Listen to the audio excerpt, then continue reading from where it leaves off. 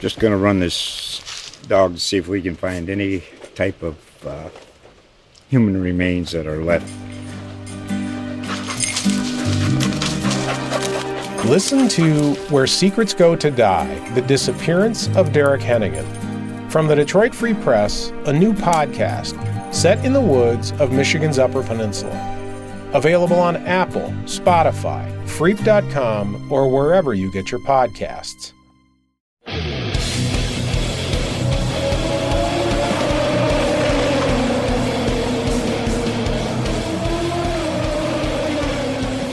Hey there, IndyCar fans. This is Nathan Brown, your co-host on this week's edition of IndyCar Weekly. Back after a couple weeks away as we get ready to head into a major historic weekend with IndyCar and NASCAR joining the one track, or I guess a couple tracks at the Indianapolis Motor Speedway. The first time that both series have been present and run races at the same racetrack in both series history. So I'm joined, of course, by my co-host Connor Daly, who is getting ready for his debut appearance with Ed Carpenter Racing, coming off a strong showing with Carlin Racing on the IndyCar season debut at Texas a couple of weeks ago. Connor, how are you doing after these couple weeks away from first start to this year's season? Well, it's just good to be back. I think that's really the main thing. It was just so nice to see everyone at the track.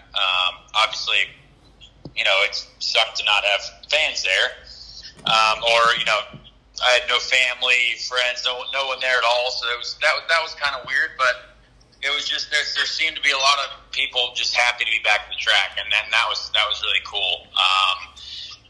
Thankfully I did, Doug did sneak down there, obviously my stepdad, so it was good to have him there, and he kind of brought my mom along the way with FaceTime, so that was good. But yeah, it was just awesome to get back to the track and just feel slightly like we're getting back to a normal world. But obviously everything is still crazy, but we are going racing, and that's awesome.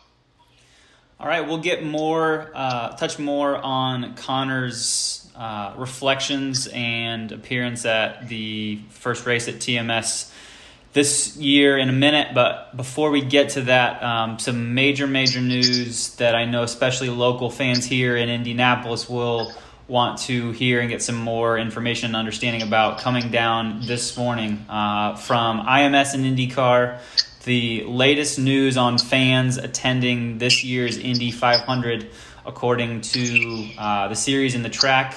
They have reaffirmed their plans to hold fans at this year's race, still being planned for August 23rd here in just under 2 months. And the big news coming out today is that fans will be allowed to attend this year's race at 50% capacity. And now that's 50% capacity of the entire racetrack. So that includes your grandstands, what they consider full capacity of the infield, and full capacity of their suites. So in years past, that has traditionally been estimated to be somewhere around 350,000 folks. So from that, you can take that 175,000 folks roughly will be allowed at maximum to be able to attend this year's race in person. Have a lot more pieces to that total story, but just in general, Connor, hearing that news that was released a couple hours ago,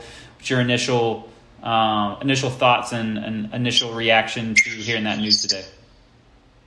Well, I mean, obviously, Doug is part of my family, Doug Bowles, and so he's been working harder than I think I've ever seen him work, just because things change all the time. Things change every day. Roger Penske's obviously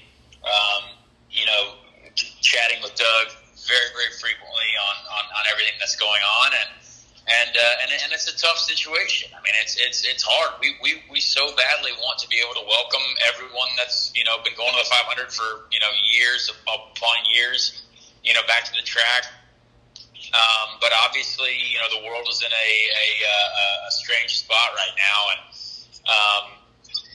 I hate it. Like I don't know, what I just would hate to see, people get turned away who have wanted to come for the very first time, or who have bought tickets for the very first time. You know what I mean? That there's always new people that are coming to the 500.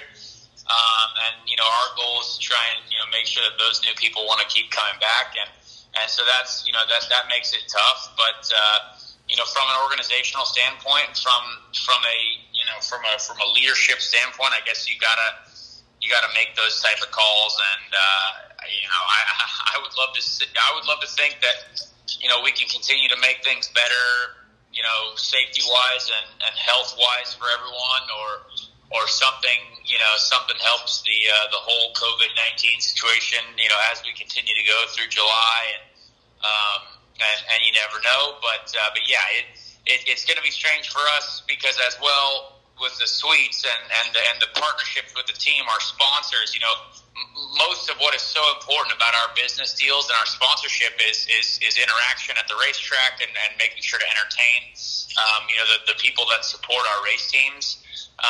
And so there's just so many things that it affects. I think obviously to stay positive, it is great that we will be able to have people there. At Indy 500, I don't think would happen if there was no one there. I just don't see that being a thing. It's the largest attended single day sporting event in the world, and you can't go from the most people to no people. So it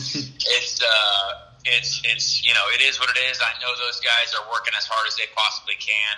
There's a lot of stuff that goes on, with the mayor that people certainly may not agree with every now and then, but everyone's trying to work towards, we know how much the Indy 500 has an effect on this city. We know how many people that brings, and I'm excited for it no matter what. Obviously, we're going to go out there and try to put on the best show that we can. Every single day that we're out there practicing, qualifying in the race. So, it's weird to see that, but I did see that we also made ESPN today, so that's good. that story did make ESPN while I was at the gym, which is good. People, we trying to get some more attention on the series, but yeah, it is what it is, and that's the news we've got for now. So we deal with it. Hopefully, our fans can understand as well. Yep. So you mentioned those folks in suites that I know so many of those are involved in, the sponsorship of cars and of teams and of the sport. So some clarification there. So those folks in suites, along with every single person that currently holds a ticket, earlier this week it was reported to be, and I confirmed today, that that's roughly about 175,000 total people that if the race was held today, folks that currently hold a ticket or a way to get in the door as a fan would be there. So all of those folks, if they wish to attend this year's Indy 500, will be allowed to do so. How some of this is going to work is particularly for fans who currently have tickets in the grandstands, the folks whose names are on those tickets today received an email from IMS, and I think specifically from Doug Boles. And the way this process is going to work is those folks whose names are on those ticket packages will have the option to do a couple different things. They will be allowed to hold on to their entire allotment of tickets as they presently have. So say every year you renew 10 tickets, you are allowed to keep all 10 of those tickets. You can also decide. You can also say that you would like to maybe only want to have 6 people. Maybe only 6 people in your group are feeling comfortable attending this year's race. You can let them know that. One of the important parts of all of this is that folks in groups like that will only be guaranteed for 50% of their group to sit somewhere close to the area that they traditionally sit in. So if you are hoping to have more than 50% of your traditional group attend this year's race, some of those people might not be sitting in the same area. So that's one of the major points on all of this today. IMS over the next 10 days, as folks will fill out the survey, we'll then kind of see where things stand. Certainly there will be, I would imagine, some somewhat substantial amount of folks that just decide that maybe they don't feel comfortable attending this year's race, even though the track will be recommending that people wear masks throughout the day. There will be handing out masks and a bottle of hand sanitizer to everyone who comes onto the grounds of the facility. Obviously, those folks ticketing-wise, seat-wise, in the grandstands will be moved around accordingly to provide for some social distancing there. But they did say that I think it was folks 65 and older, along with folks that may have some other underlying health conditions, are being recommended not to attend this year's race. So that group includes some of the people that have been attending this race for 50, 60, maybe even 70 years, which will be a really, really tough decision for those folks, but it's essentially up to them. And so I think, as you mentioned, at this point, this group of Doug Boles, Mark Miles, Roger Penske, of course, all of the local city and state health officials, mayor's office, governor's office have all been working really hard at this ever since really probably the middle of March to figure out what this year's Indy 500 is going to look like. And it certainly will look very different. But I think, everything is pointing to hopefully this being the best way to hold this race, hold it with as many passionate fans in attendance as possible, while still allowing and understanding that this year's circumstances certainly are different than any other. So, yeah, and definitely, I'd recommend to everyone for sure, take that survey that IMS sends out. If you're a ticket holder, help them out for sure. And I know online surveys are weird and stuff like that, and I never really take them, but this is definitely going to be helpful for the event, for us as drivers and teams, and this is a group effort. We're all going to the Indy 500 together. Drivers, fans, sponsors, everyone. So, take that survey if you get it, and whatever they send out, work with them, because they know how much, everyone at IMS, certainly at the higher levels, and I know Doug for sure, cares the world about the people that attend, the events at the Indianapolis Motor Speedway, and we want to make sure everyone has the best experience possible. So yeah, definitely help us out, and hopefully we can all have the best experience possible. Mm-hmm. One other aspect of that I asked both Doug and Mark on a call earlier today that I know has already turned into a hot button topic. We've already got I think at least one driver chiming in about it, and it's for folks around here locally in Indianapolis. Every single year always becomes a big news story about whether fans locally in the Indianapolis market who don't attend the race will be able to watch the TV broadcast this year, of course, on NBC, last year on NBC, and in years past on ABC, whether they will be able to watch the broadcast live on their televisions. At this moment, both Doug and Mark have said not to plan around there being a lift of that blackout, even though there is going to be a cap on this year's attendance. The last year that became a significant issue was in 2016, where it was the third time, I believe, in race history that local race fans in the Indy area were able to watch the race live, and that was because they not only sold out the grandstands in the first week of May, but also reached what they considered to be their safe capacity for the infield and obviously for the suites as well. So will be an interesting thing to see play out. They left some leeway there, I think, to potentially change that decision depending on how we see things go. But this is where things are at presently. I know there are lots of folks that are particularly passionate on the blackout rule. Graham Rahal even tweeted out not long ago just saying he strongly agreed at hoping that they do lift that. And I imagine that he's probably not alone to that effect. Yeah, I mean, that's certainly a hot topic, as you said. I want people to be able to watch the race, but I also want it to make business sense for everyone. And I know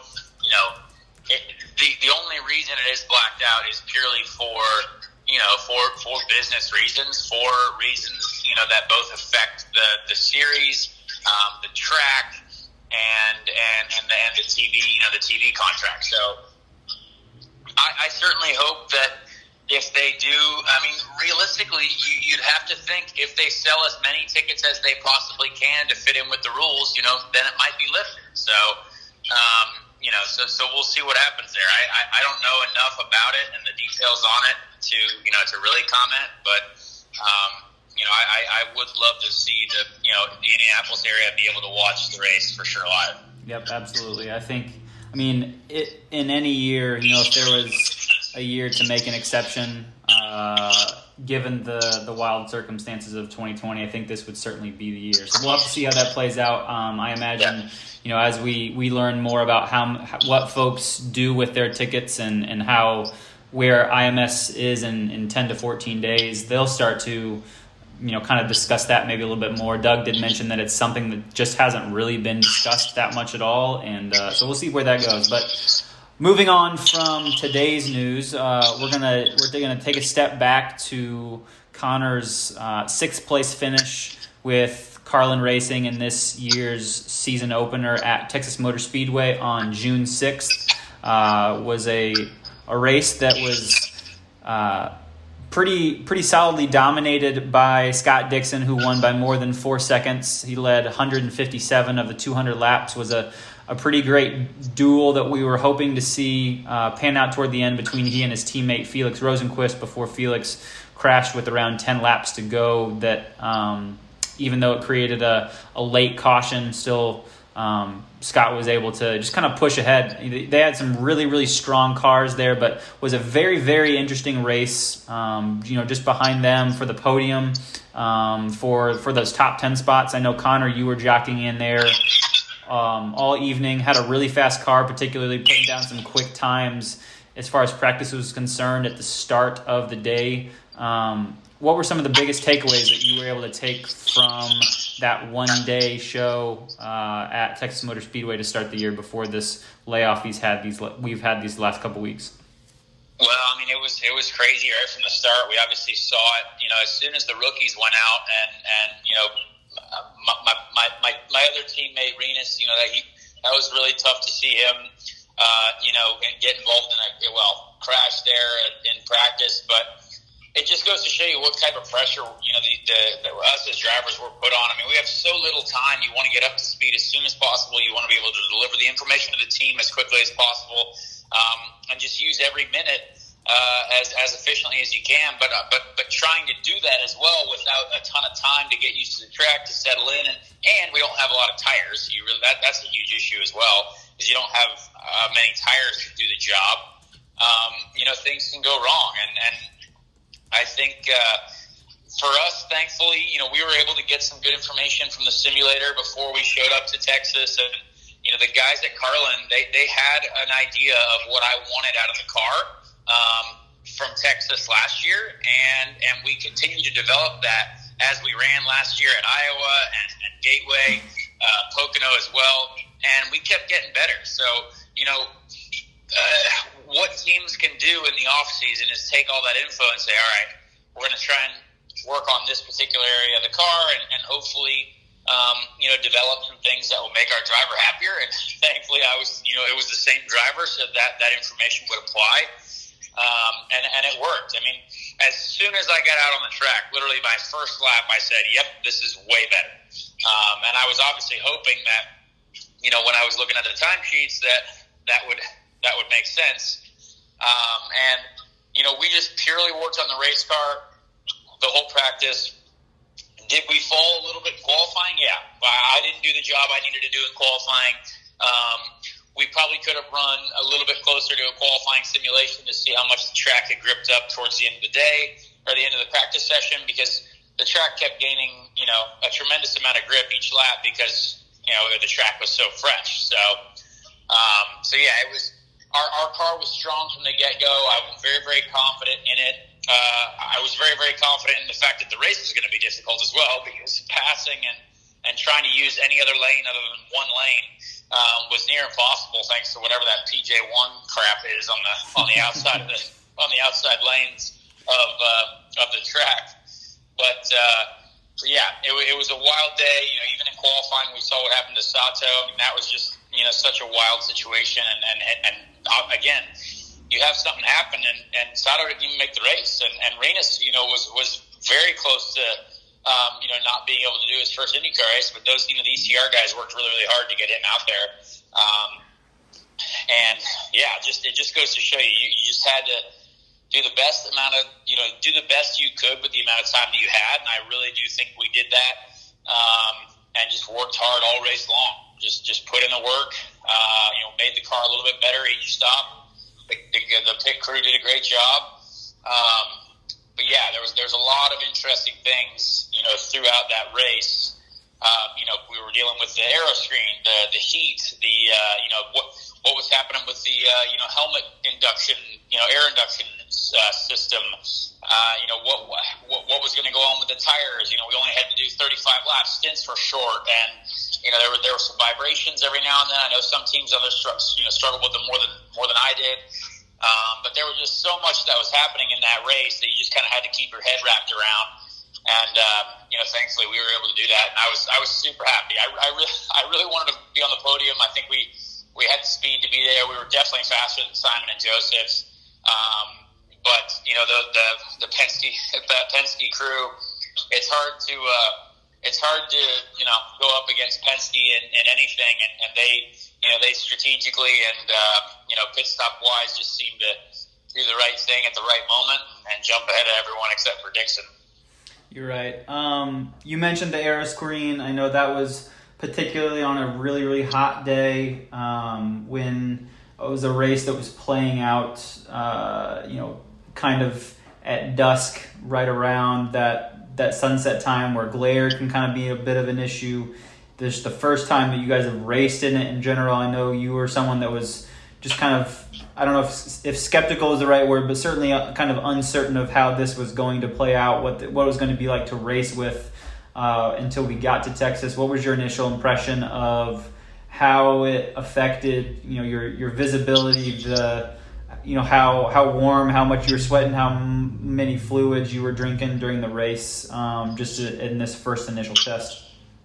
It went better than I thought, for sure. I think we didn't necessarily.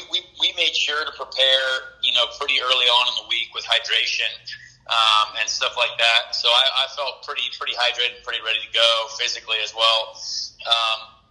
But yeah, I mean, the car was hot. When you sat in the pits, it was like you were in a boiling oven. It was really, really hot. Had to keep a fan on at some point while you're sitting in the pits.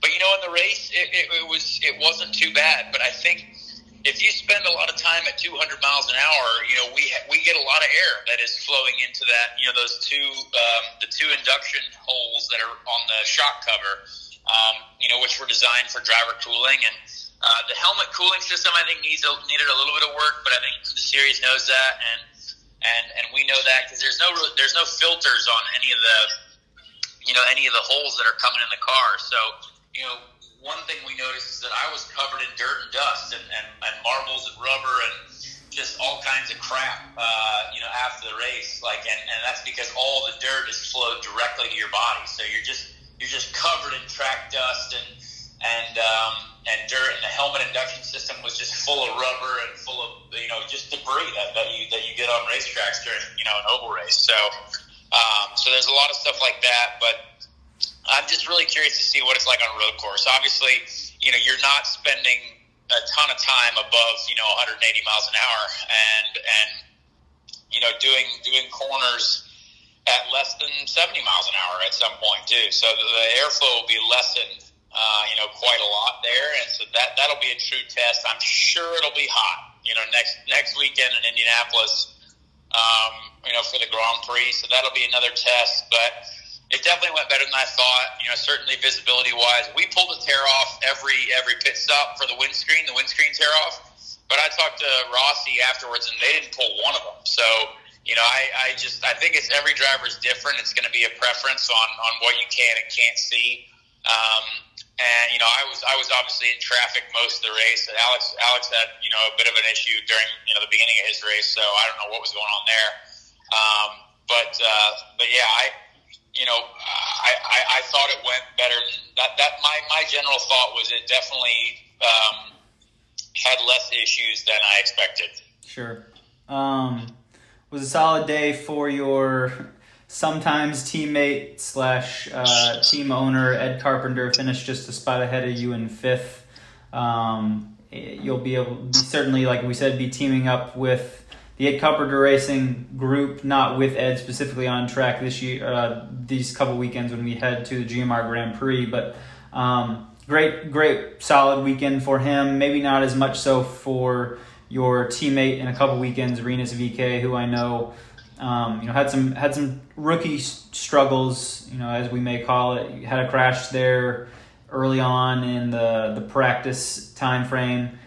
Guys at ECR did a great job to be able to make sure that his car was ready for the race. And he did appear and then ended up crashing out before the lap 40 mark or so in that race. I don't know how much you've talked with Rinus since, but I imagine you guys have already been heavy in preparation for this next weekend. What do you feel like, he was able to learn or take from those, couple of maybe rough experiences to start his IndyCar career?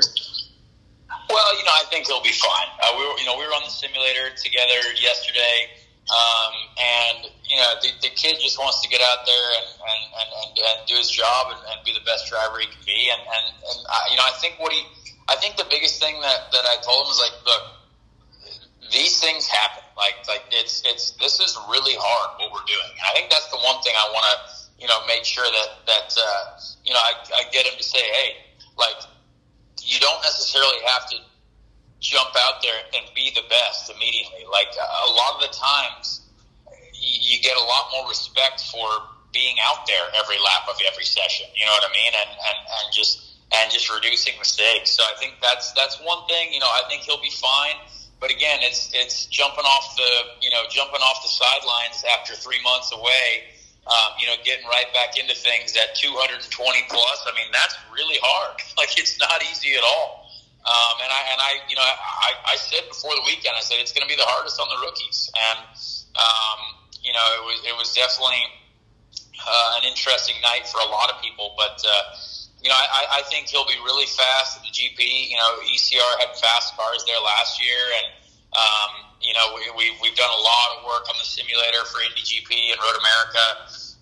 So hopefully we can have a good, strong showing there. And I want to beat him, but I hope he has a really good weekend to rebound from Texas and just kind of get that 3-week stretch that we've. I mean, the next 3 weeks are going to be a while. I mean, a lot of racing, a lot of grinding it out with the teams and just working hard at things. So there's going to be a lot going on, and we have three race weekends in a row.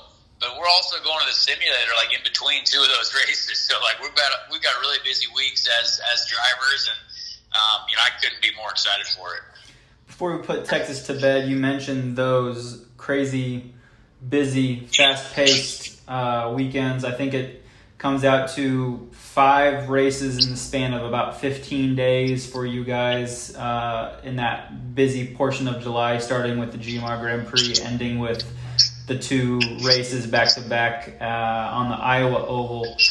Having that one-day show at Texas to be able to, I imagine in some ways, kind of prepare for what things are going to be like when you guys are at Road America and at Iowa for those one-day shows on back-to-back days. How beneficial and how much do you feel like you guys were able to learn just about what you guys are capable of taking away and capable of doing when that time is so constrained on those race days?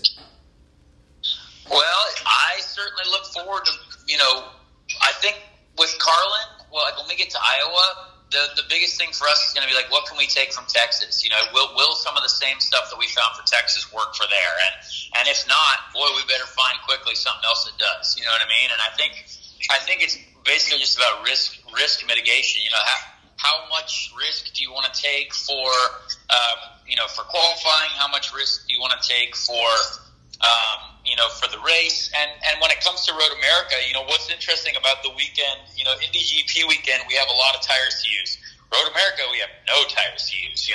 It's a very different tire strategy weekend, because Road America being the doubleheader, and we're very tire rich at the Indy GP, which will be nice. Being tire rich is always more fun, but it becomes more difficult when you get to Road America. You want to do as many laps as possible, but you just don't have enough tires. So it'll be really interesting, and when you get to Iowa as well, from what we've seen, I don't know if they've announced this publicly or not. I have no idea, but like lap 1 for qualifying is for race 1, and lap 2 is for race 2. So you don't get a chance to improve for race 2. You better have your qualifying sorted, right away. And that could be tough, because you might find something in race 1 that you really want to implement for race 2, but you're kind of screwed if you don't have a good, qualifying on that first day. So there will be some really interesting things that the team's got to work through. But once we get into the swing of things, like once we get through Indy GP, we'll have some information to look at, and then boom, right back into Road America, and then boom, right into Iowa. I think there's just things that once you get rolling, and I know certainly I know I pick up a lot of speed as I get rolling, and the more days we do in the car. So I mean, I'm hoping that works out well for us, but I guess time will tell. Yeah, really interesting idea there with that qualifying information. I'll be interested to see how they do that for Road America too. Certainly going to be such an important weekend for both of those. To keep your car clean that first day. I mean, pretty important for that second day, because your teams are only going to have a handful of days before you're heading from Wisconsin over to Iowa. But Yeah, I mean, this year more than ever, being mistake-free is for sure the biggest thing. I mean, there's so little time, and these guys are doing so much work on these cars that you just are, that's just normal work in between sessions. If you have an issue, I mean, that could totally change the way the championship plays out. If some people have some mistakes early on, or there's just something that happens, and I think drivers who are just making the least mistakes could end up benefiting, massively in the long run. We've already seen it with Andretti. I mean, it was such a wild thing to see both Ryan and Alex have to start the race, the way they did, and that was so difficult to see. But, a lot of that wasn't the fault of the team at all. Sometimes these things just happen. And it's just crazy. But, those things in the long run might affect, Alex is obviously a championship favorite. And now he's got a lot of work ahead of him, which I'm sure he'll be back to, he'll probably win both races at Road America. but yeah, it's just going to be interesting to see how that, how something at the beginning of this crazy, weird, new environment that we're all in play out as we go along. It's definitely a good point. Yeah, I'll touch real quick on that Andretti aspect of things. So for people that haven't already read or weren't familiar, so Hunter-Reay, Rossi, and Graham Rahal's cars all struggled firing once we were on the grid there just minutes before the start of the race in Texas. And what they found out afterwards was it was the ECU on the car just wasn't operating properly, and it would have been something that typically in a normal race weekend that the Honda engine technicians would have been able to make a real quick fix on, but those folks were not permitted to be on the grid right there pre-race because of social distancing guidelines. So they were, they had a max number of people that were allowed on those grid, and those people weren't included. So when that happened and those team engineers weren't able to fix the issue, they then had to, push the cars off the grid,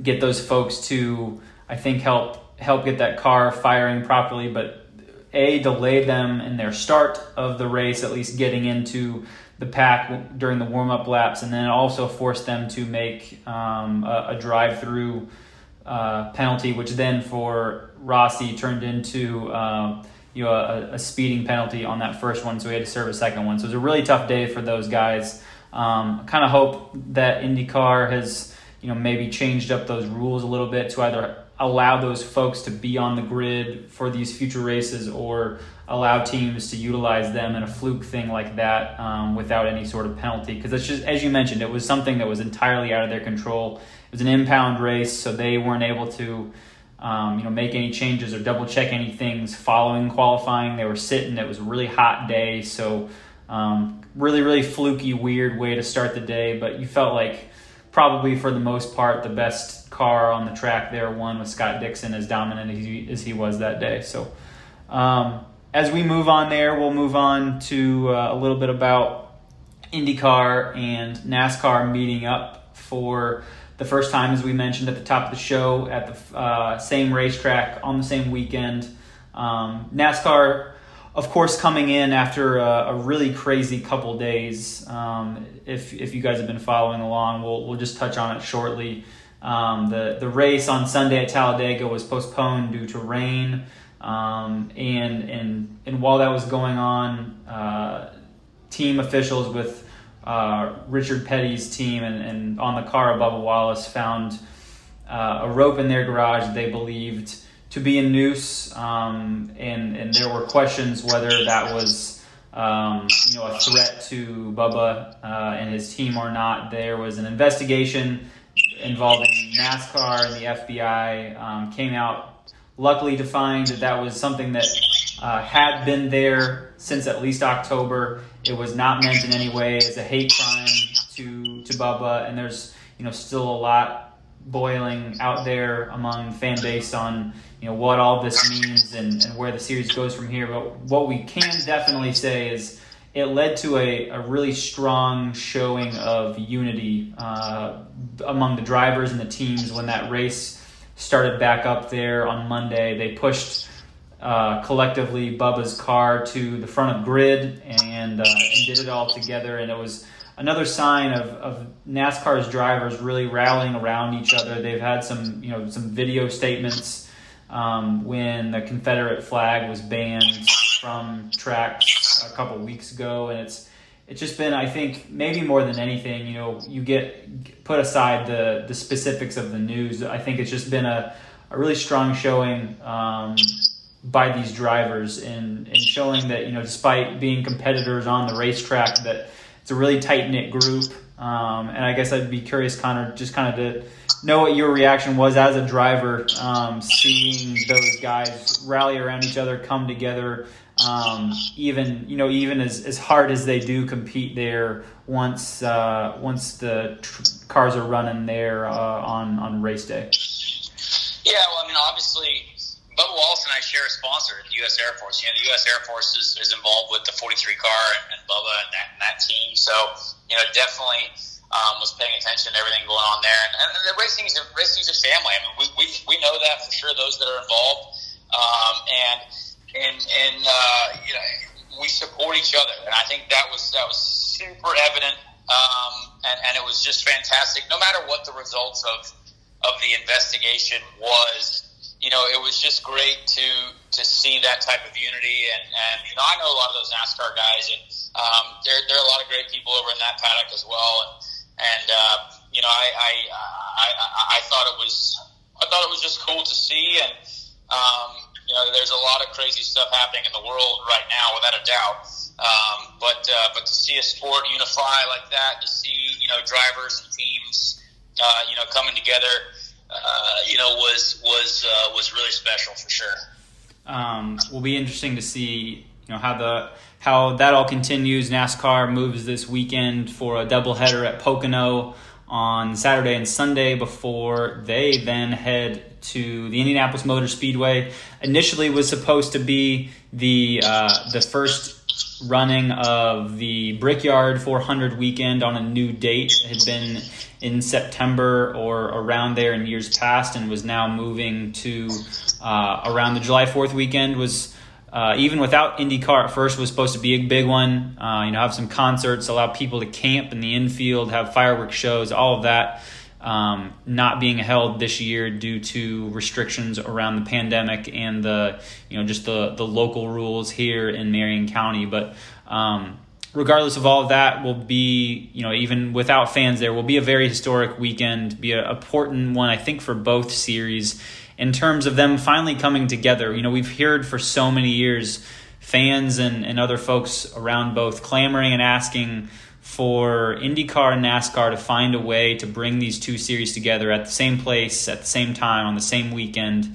We've seen some of that with IndyCar and IMSA and some other things like that, but never these two. And these are, Connor, as you mentioned, it's a group of drivers that, from what I understand, can be, pretty darn close from all the NASCAR guys, especially in the Cup Series, over to IndyCar. You'll, of course, also have the guys in the Xfinity Series who will be testing out, be the first time that a Cup Series stock car will race on the IMS road course. It'll be the same course that the IndyCar drivers will run on Saturday as well, with IndyCar's race right around noon or so, followed by the Xfinity race at 3, and then you'll have the Brickyard 400 the next day in the middle of the afternoon on Sunday.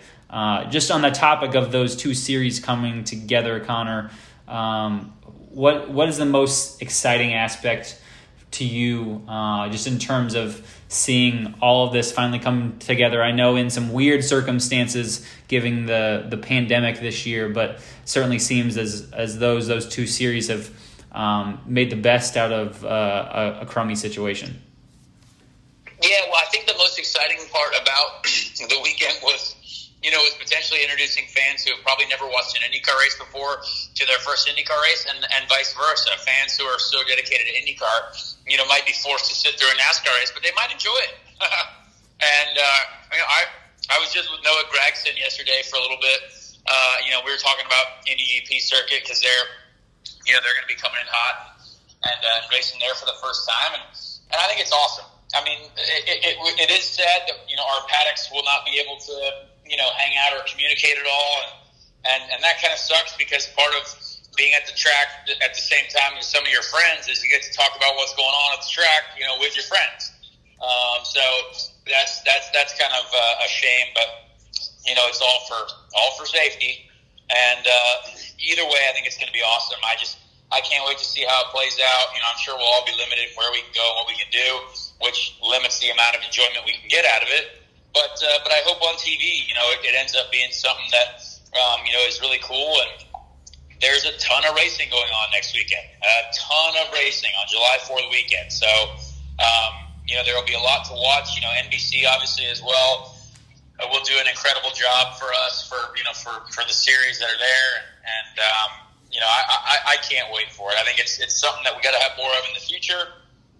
I hope that we will have an opportunity to do more of this in the future, because I think it'll just be great. I think it'll be great for our fan bases. I think it'll be great for our racing. The only thing I hope it doesn't is pit series against each other. That's not what this is meant to do. There's a lot that we can do with this that should be positive, and hopefully we can continue a weekend like this in the future for sure.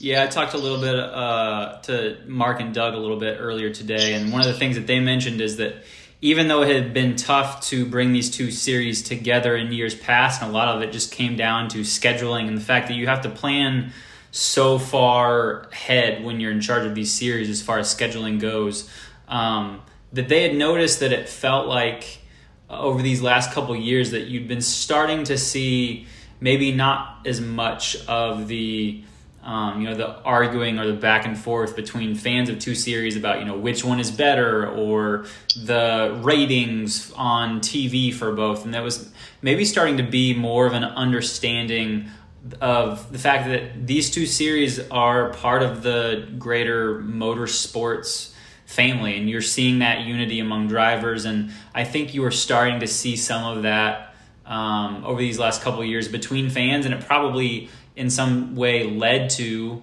us hearing and talking a little bit more about when that historic doubleheader would happen, and now it's here. One thing about the G-Mark Grand Prix, we We'll have to see, first off, if someone other than Simon Pagenaud or Will Power can win on that track. Of course, those two have won all of the races of the IndyCar races run on the road course race thus far since they started about 6 years ago or so. Connor, do you have any sort of an idea whether we'll see someone other than one of those two guys pull off a win here this weekend? Well, I want to win it. I know that. So we'll see. But I think one thing that Penske's really known well for is the amount of mechanical grip they can develop, and IMS is potentially the smoothest surface that we have to race on all year. And Penske's known for having setups and mechanical grip that really pushes the tires hard and works well on probably the smoothest surface you can get a lot of grip out of, and there's not a lot that differs with a ton of bumps and different surface changes. So their technical program is really strong, really, really good, and I'm not surprised that they've won because they also have very good drivers. So so we'll see. I mean, I hope that we can beat them. I mean, that's the plan is to beat those guys. But yeah, we'll just have to see how we show up. I know that ECR cars were fast last year. I feel good about what we've developed in the simulator and the work that we've done. We've put in, hundreds of laps on the simulator, and it's gotten to a point where I am so sick of driving the track virtually. I can't wait to get there in real life. So, hopefully all that work pays off. And, I feel really good too. I was really hoping to come out of Texas with some confidence, personally, and I've definitely got that on my side. So, just want to go out and have another smart race, right? Just keep the points flowing. I mean, this is a points championship. I mean, realistically, you take Ed out of the mix because Ed's not running full time. We're sitting top 5 in the championship right now, and I think that's an exciting thought to look at. And you keep putting a few races in the top 5 in a row, and suddenly you find yourself in a great spot for the end of the year. So yeah, we just got to keep the momentum rolling. I want this my first race with ECR. Things will be there'll still be some new things. The pit crew is going to be learning me. I'm going to be learning them, and I can't wait for it. I know you mentioned you've been in touch with some of those Xfinity drivers. They'll be testing out, the car on the road course there. We had Matt DiBenedetto that tested that. I think it was back in January this year, just to make sure that it was something that was feasible for those cars to do moving forward. Do you have any sense of, kind of what the excitement level is for those guys running in a little bit different capacity at this track? Well, I think it's going to be a great race for them. I think there's long enough straights to generate a good draft in those cars to have a good overtaking zones, and the track has pretty smooth runoff, so people might be dropping wheels and able to hang on to it. So yeah, I actually am upset because I wanted to do that race myself, but obviously. Can't do that now because I got to focus on my IndyCar stuff. But yeah, I think those guys are pumped about it. It's something different for them. I know they're going to be putting a lot of work into the simulator stuff as well because they don't get a lot of track time there. Thankfully, they do get real practice, which is nice. At least they get to do some laps on. Before they actually go out and race, because I think that whole no practice thing is crazy for those NASCAR guys. I just think that's to give them no practice even when teams are already there. Give them 5 minutes. A 5-minute, 10-minute practice session is still so much nicer than just going out there and jumping into the race for the first time. But that's not for me to decide. But yeah, I know I'm going to be excited to watch them, and I look forward to having those guys in town again as well. Yeah, that was still very surprising. I agree. When you had kind of 3 days of racing action at the track, I was still surprised to see the Cup guys maintaining those plans without practice. I think you guys kick off Friday's track action with your guys' first and first and only lengthy practice. Xfinity goes for back-to-back 55-minute practice during the afternoon, and then you guys qualify around 4:30 or so on Friday. You guys get a warm-up period there before the race on Saturday. You guys race at noon with the Xfinity at 3. But you're right. It still seemed like there would have been an opportunity for the Cup guys to get in some sort of practice, whether it's after Xfinity gets off the track. I know they do have to transition the track going from the road course to the oval. There's some stuff that has to be done there that a lot of us aren't necessarily involved with or understand very well. But even the race I think doesn't start till 3:30, so you would have thought maybe there would have been a chance there that they could have given those guys just some amount of practice. I know they're starting to probably get used to this a little bit as much as they can, just having to be prepared, generally speaking, for how they've experienced the tracks in the past, but still could be pretty wild. You're right. All right, let's move on to some of the questions that we got today. As I reached out to folks on Twitter, we'll answer as many of those as we can for you guys. First one comes from Alex on Twitter. It says, "Hey Connor, what challenges do you face when splitting the season with two different teams?" I think we will find out more as we go, because obviously the first weekend went really well, and the car that I will be driving more this year finished right in front of me. So that's going to be, I think, where it becomes difficult is the trading of information. There is no trading of information, right? You got to be respectful of each team's data and information and set up stuff like that. But I'm going to go from 2 weekends in a row with ECR where you get settled into using my seat and driver fit measurements and swapping helmets over and I as soon as I got to Texas, I had to walk into the ECR trailer to get some stuff out of my locker there because I didn't have certain things at the Carlin trailer. So they've been really cool with helping me out a little bit. Heck, I even talked talked with Ed for quite a long time after the first practice session in Texas, and Ed's been really cool with this. Ed is my teammate, no matter what, and so is Renus too. I look at those guys as teammates, even when I'm driving with Carlin. But I think the only thing that just becomes difficult is each one wants to win, and if I won with one, I'd want to win with the other, right? Because you see that experience. And hopefully we can get wins with both teams. That would just be the craziest thing ever. And I think it would certainly be a historic moment should we win with both teams in 1 year. That would be pretty cool. Another question here from Brian Kelly at BKIU Flash on Twitter says, "For driver, what's the biggest challenge or change of the windscreen on a road course when you compare it to an oval like Texas?" Well, I think as we mentioned earlier, it's just the fact that we're going such lower speeds on the road courses, and we're there more often. We're at Texas, you're at 200 plus the entire race, and even your slowest laps are above 198 miles an hour. And one thing that we did notice is that when we were under yellow at Texas, it got quite hot, and it was quite warm. And a speed like that is closer to what we're going to be running on road courses. So, again, still don't know a ton about how it's going to work out. I do think it's going to be better than I think. I've been a little bit pessimistic about the aero screen the whole time. But yeah, we'll just have to see what happens. There hasn't been there hasn't really been any accidents though to throw debris up and potentially cause an issue for the tear-offs or anything like that. So there's still a lot to be found out, and we'll just kind of keep rolling with it for now.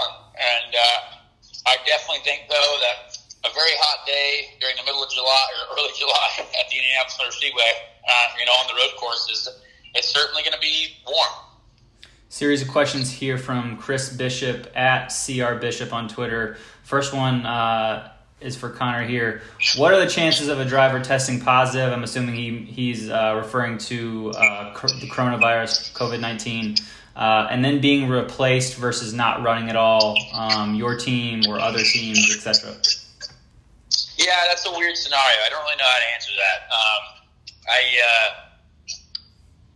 I know, interestingly enough, like Landon Castle, a good friend of mine, who's been in our LCQ leagues on the internet on Monday nights, I know he's been at the track at NASCAR races as sort of a reserve driver if something like that happens.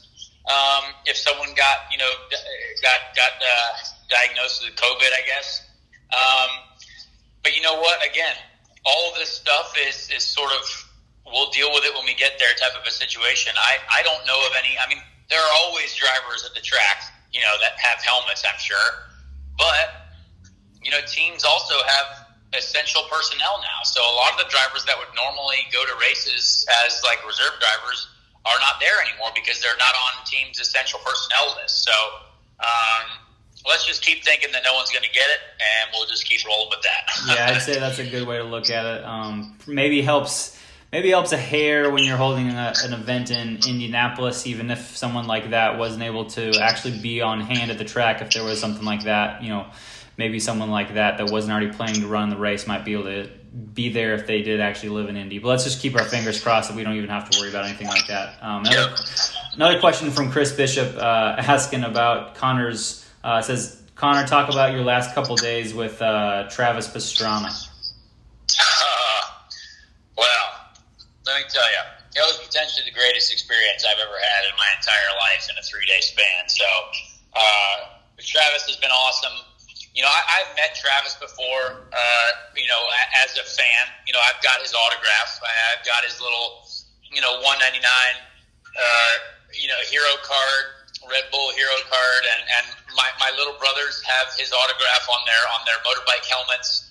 And when he was brought into, this, we all got together for this Rallycross championship on the internet over e-racing, at the beginning of this whole quarantine thing. He had contacted Alex Rossi's, assistant Liza, and Liza is very connected in that whole X Games world, and so she put us all in touch, and he obviously jumped in my Discord for a couple of those races, and we just kind of became friends. And there's a hilarious group text chain that's now the LCQ League with Chad Reed, Ricky Carmichael, and Landon Castle, me, Alex Hinch, and it's just full of laughs.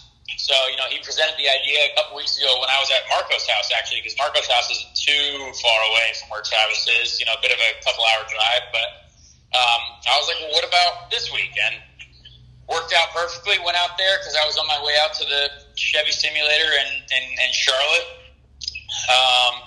Just did some awesome stuff, didn't break any bones, didn't, get hurt at all, which is super thankful. Ed was a little bit nervous. Ed, everyone was telling me, hey, you're going to hurt yourself. And I said, no, come on. Do I look like I've been presented with a lot of situations in my life where I could have hurt myself, and I did not. And diabetes hasn't got me yet either. So, clearly I'm doing all right. So, it was awesome. Got to do some great stuff. He's got an incredible group of people out there, a great family. Thankful his wife lets him hang out with us as well. And I'll definitely be going out there again, hopefully at some point, this year, probably in the off season. Incredible place, incredible time. And it was so much fun. Sounds pretty cool. Another question from Andrew Stewart asking about whether NASCAR/NBC has put digital thermometers in the car to show the heat in the car, and he plans on doing that to show the conditions with the new aero screen.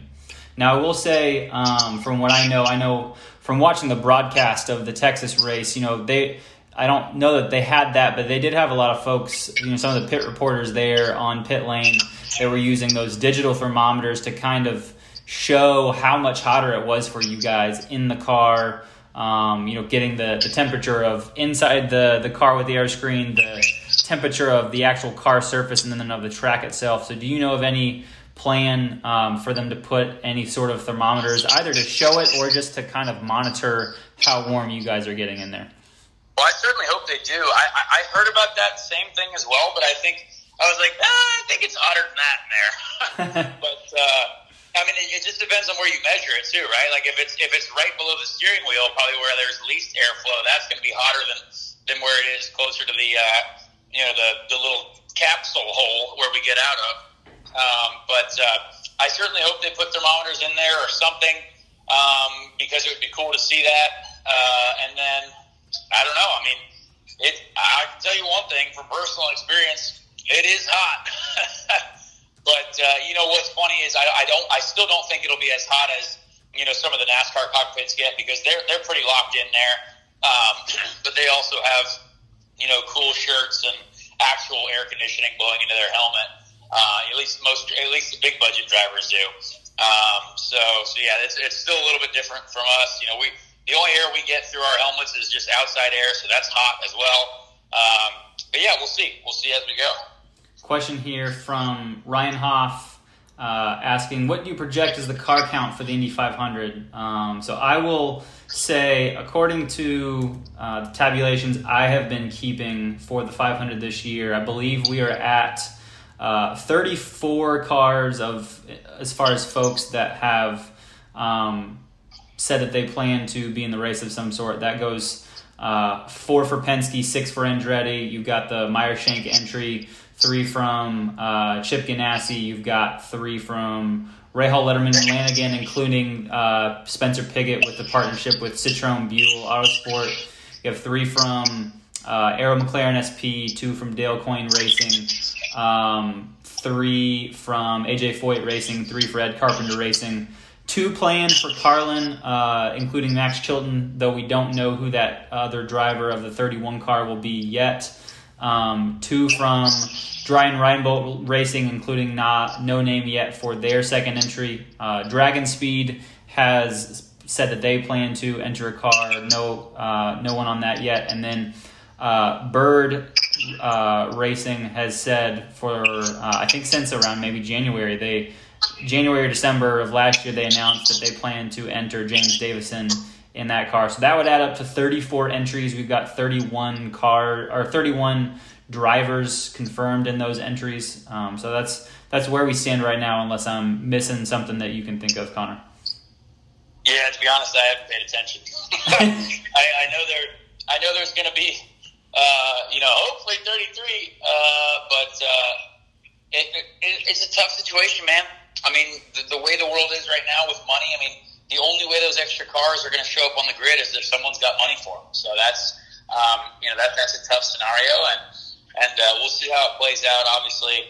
But yeah, I hope there's going to be bumping. I hope there's going to be people that are fighting to get in the field, because that makes it such an exciting and electric qualifying weekend. So we'll see what happens. Yep. One here from Dan Kincaid asking, Connor, how much are you dreading back-to-backs at Iowa from a physicality point of view? I actually addressed that question today with one of with a physical therapist at St. Vincent Sports Performance, where I've always trained, and it's going to be tough, man. I'd like to think that it'll be a little bit cooler there, but it's probably not. Like last year was going to be like the hottest race literally I've ever been involved in my life. But thankfully it rained a ton, and then it cooled off after that. So we'll see, man. I mean, I would like to. I bet after Iowa race 1, we're going to have hopefully get some fluid IVs and get ourselves rehydrated pretty aggressively, pretty quickly. After Texas, all pretty much all the drivers had bloody elbows. Classic case of oval elbow. So those will, we have the same thing at Iowa. That's really probably one of the most physically difficult tracks of the year. So yeah, I'm curious. I mean, it'll be a fight to the death. That's for sure. Obviously with no deaths, but it's going to be a fight to the end of someone's physical, abilities potentially. So we'll see what happens. I think those type of situations are really interesting. It's a situation to take advantage of some people's mistakes, because you make more mistakes when you're physically, behind the car. So yeah, it'll be, it's it's tough to think about because we just, you got to be as ready as possible. We've been training so hard, me and Ed, and I know all the drivers are training hard, but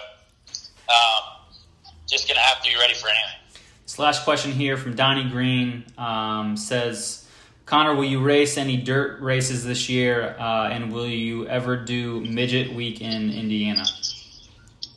Probably not Midget Week. It's usually in a busy time for us. And honestly, I don't know if I'm going to be doing any dirt stuff this year. That's, the sponsor there with obviously, Bird, Bird Racing and then David Bird. I know his businesses have taken a hit, through this whole quarantine deal.